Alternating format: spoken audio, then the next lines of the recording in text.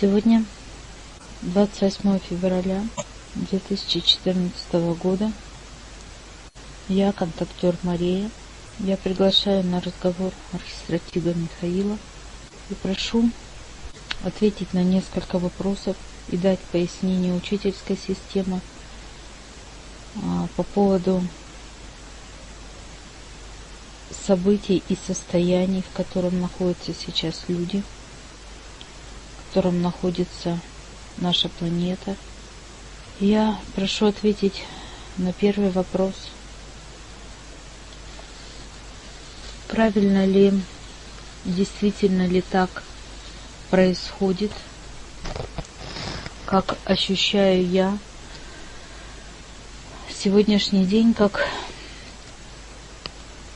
то, что люди, человечество подошли к определенному рубежу, когда они меняют свое взаимодействие с пространством и свое взаимодействие между собой, а также меняется степень их влияния на событийность, это вошло в какую-то иное русло, иное качество. И я прошу высшие силы, прошу Архистратига Михаила пояснить этот вопрос. Я предоставляю слово учительской системе. Мы приветствуем вас и готовы рассказать вам о тех этапах, которые непосредственно касаются практически каждого сейчас человека, воплощенного на Земле. Это действительно абсолютно новый этап, и вы вплотную подошли к нему, а часть населения Земли уже зашло в этот этап творения, когда существует индивидуальность программ развития, когда она не просто существует как потенциал, а когда она предоставлена, эта программа развития и движения каждому человеку, будь то простой человек, не занимающийся эзотерикой, или человек, занимающийся эзотерикой, или человек, который находится по очень глубоком ретрите. И всем категориям людей, всем категориям душ, которые находятся здесь, включая души, которые не имеют физических тел, предоставляется возможность индивидуального творения в рамках общего полевого предназначения цивилизации землян. Что это значит? Это значит, что практически с 22 числа в некоторых геофизических расположениях Земли из 21 числа началось открытие полей возможностей для каждого человека, которые просматриваются как индивидуальные поля возможностей, когда человек самостоятельно определяет вектора своего движения, когда он самостоятельно выбирает интенсивность этого движения, и когда он должен, в результате чего он должен прийти к пониманию индивидуальности своего развития вне зависимости от эгрегориальных полей, расположенных территориально, или вне развития вне зависимости от тех программ, тех установок, которые у него были.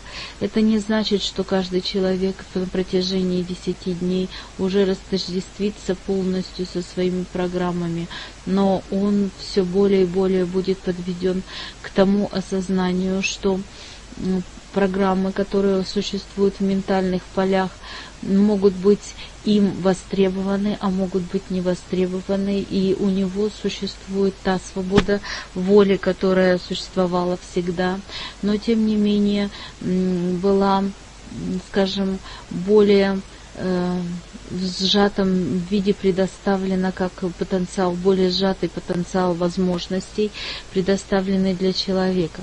Сейчас же эти поля возможностей расширены в том плане, что человек в рамках своего индивидуального развития может запрашивать и требовать и предусматривать результат воздействия этих программ, либо полей, либо энергетических связок в той мере, в которой будет полезно для него как человека, воплощенного, для его души, как проходящий опыт, и для его сознания, как сознание набирающего и впитывающее все грани этого опыта. Казалось бы, ничего нового, но тем не менее это достаточно сильный прорыв, потому что ранее повлиять на событийность на планете или повлиять на событийность, которая развивается вокруг вас глобально, необходимо было объединение сознания, объединение порывов души, объединение энергетики достаточно большого числа. Теперь же это количество людей не требуется в такой мере, потому что энергетическая мощность людей, осознающих того, что происходит, многократно увеличена в силу того, что не происходит потери при выборе своего пути, не происходит потери как в энергетике, так и в осознанности, а также человеку не приходится проходить через условности, фильтры восприятия другого пространства. Это пространство, которое проходит, напоминаем, создает сам. И тогда происходит то, что мощность каждого человека увеличивается в несколько раз, и объединение, тот результат, который нужно достигнуть, является более быстро достижимым, нежели ранее. Я хочу уточнить, значит ли это, что если раньше для того, чтобы поменять судьбу, скажем, какого-то народа или города, требовалось большое количество людей, то сейчас необходимо достаточно меньшее количество людей? И не будет ли это влиять на то, что меньшинство будет диктовать или формировать программы для большинства? Не вызовет ли это диссонанс в общем поле самостоятельного развития?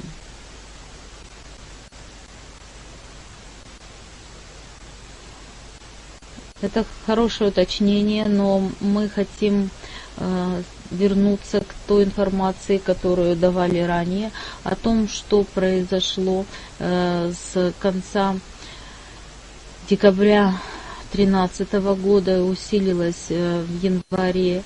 И если вы были внимательны, наблюдали за процессами, произошло некоторое рассоединение пространств, проявленности пространств взаимодействия и пространств пересечения этих взаимодействий между категориями людей. И эти пространства зависели от осознанности, от выбора души, от выбора направления движения.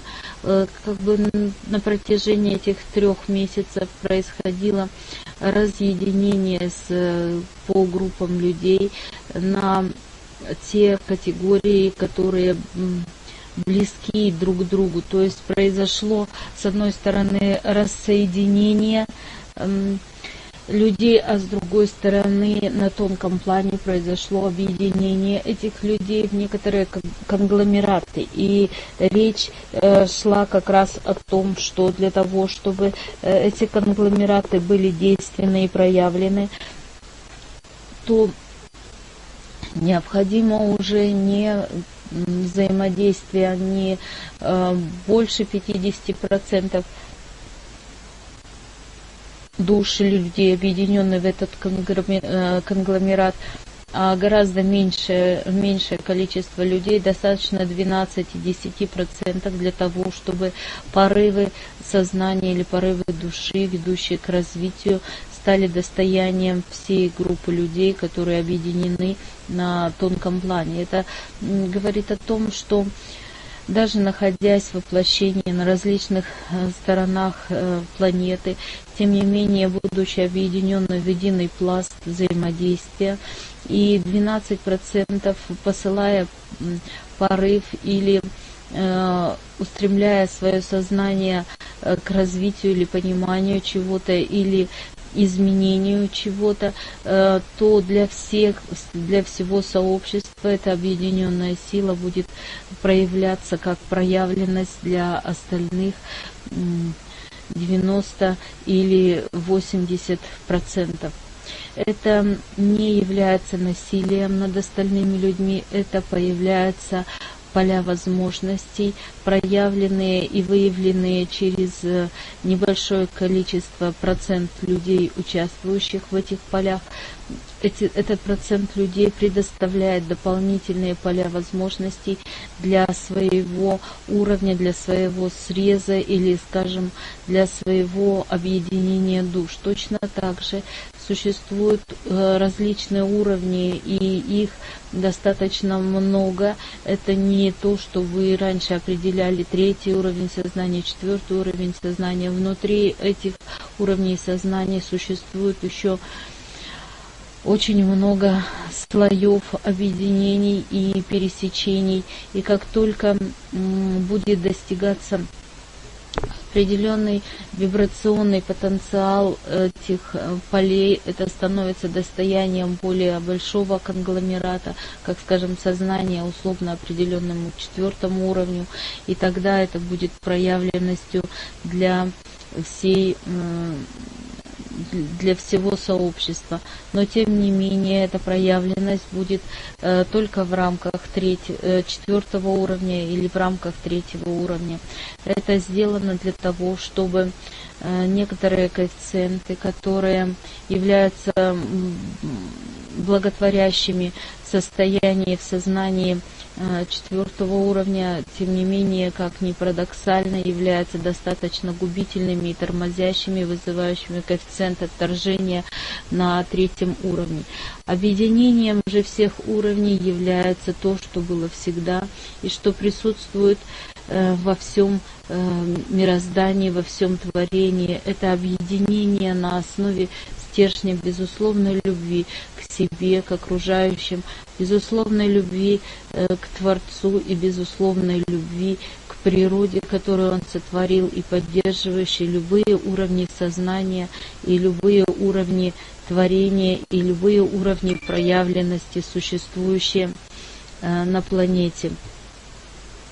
Мы хотим еще сказать, что в это время неизбежно прохождение возможных катаклизмов, потому что именно во времена катаклизмов, которые воспринимаются как воздействие окружающей среды или как воздействие каких-то внешних для вас сил, именно понятие внешних сил очень важно в понимании сознания человека, ибо все, что происходит и является катастрофой, воспринимается таковой только когда у вас есть понимание от отторженности от того, что произвело эти действия или эту катастрофу. То есть то, что вы производите сами, вы очень редко воспринимаете как катастрофу. То есть при разделении вы воспринимаете воздействие, которое идет за стеной или за порогом разделения, как катастрофу. Это очень важное понимание. Это позволяет вам, изменяя угол своего зрения, вынося, даже не вынося, а изменяя, убирая в своем сознании понимание барьера, вы убираете как такового понимание внешнего воздействия, а следовательно, вы убираете понимание катастрофы. И эти 3 шага убирания барьера, ощущение барьера убирание существования, понимания, принятия внутри себя существования некоторой внешней силы, а также воздействие внешней силы вызывает у вас ощущение полной свободы, вызывает у вас ощущение отсутствия каких-либо катастроф. Это если взять примером, представьте море, и в море существует некоторая отгороженная акватория, отгороженная достаточно жесткой стеной, и волны, которые свободно бежали, они начинают в море, не существует катастроф, волны спокойно бегут, и вы видите только катастрофу или усиление этой волны, или разрушительную силу волны, когда волна начинает натыкаться на эту искусственно созданную преграду, она рассыпается, она ударяется, она бьется, преграда, и те, кто находится за этой преградой, та акватория, которая находится, кажется более спокойной, и она начинает бояться или ощущать угрозу со стороны той волны, которая бьется в преграду. Но, опять же, если этой преграды не существует, то эта волна, которая спокойно набегает и спокойно откатывается, она уже не представляется всему морю или всему сообществу водяному как угроза. Любая искусственность выстроенной преграды обычно нужна для того, чтобы разделить различные энергетические или эмоциональные поля, рассоединить различные вектора влияния для того, чтобы создать некоторую напряженность, для того, чтобы вызволить некоторые потенциалы, которые изначально были заложены в том или ином сообществе, в том или ином действии, в том или ином пространстве. Для этого и создаются временные преграды, и то, что вы воспринимаете катаклизм, необходимо для того, чтобы высвободить потенциалы и перенаправить. Но в то же время этим пользовались и пользуются до сих пор структуры, которые искусственно созданы в пространстве Земли и которые давно освоили этот принцип сочетания затишья, стены и бьющейся волны с тем, чтобы высвобождать энергопотенциал, высвобождать ресурсы, высвобождать различные поля взаимодействия и перенаправлять их в сторону для собственного накопления энергопотенциала. Но это сейчас практически не будет действовать из-за того, что, как я сказал, существует расслоение сознания, расслоение частотности на различных уровнях, и это искусственное собирание, искусственные создания, искусственные преграды, которые будут строиться, они больше будут направлены на людей, которые принадлежат одному эгрегориальному или одному полю взаимодействия и будут работать на высвобождение энергий, заложенных в этом поле, а также на трансформацию, на то, чтобы изменить внутреннее восприятие коэффициентов и на то, чтобы изменить течение потенциалов. Более того, те, кто работает сейчас над освобождением этих потенциалов, имеют зачастую ложное направление мыслей, форм и задач, целей.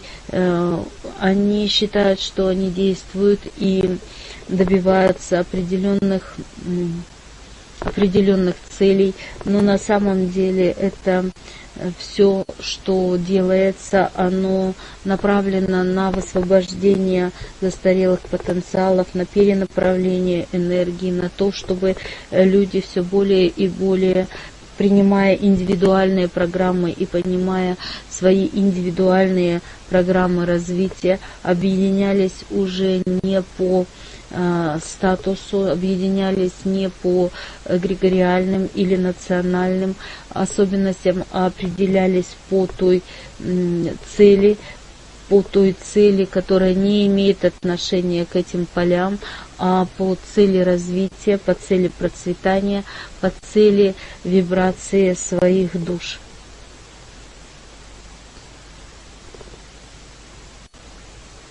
Я благодарю вас, я благодарю за разъяснение, и если можно, немного о прогнозировании и развитии ситуации. Прогнозированию по развитию ситуации. Те события, которые сейчас идут, они будут происходить по всему миру с нарастающим эквивалентом, и этот эквивалент будет нарастать и иметь пик этих событийности до середины мая 2014 года. Затем произойдет период до 20-х чисел сентября, так называемый период последствий. То есть будет все осуществляться и происходить в зависимости от тех категорийных событий, именно по каким категориям, именно по каким направлениям будут высвобождены и заложены новые энергопотенциалы. Это очень зависит от тех сознаний людей, которые участвуют осознанно в этих процессах, которые объединяются в посылах своих душ, и зачастую это будет происходить очень быстро, спонтанно, с тем, чтобы эгрегоры и связи, которые существуют, не успевали среагировать как тормозящие или как перенаправляющие в другие области.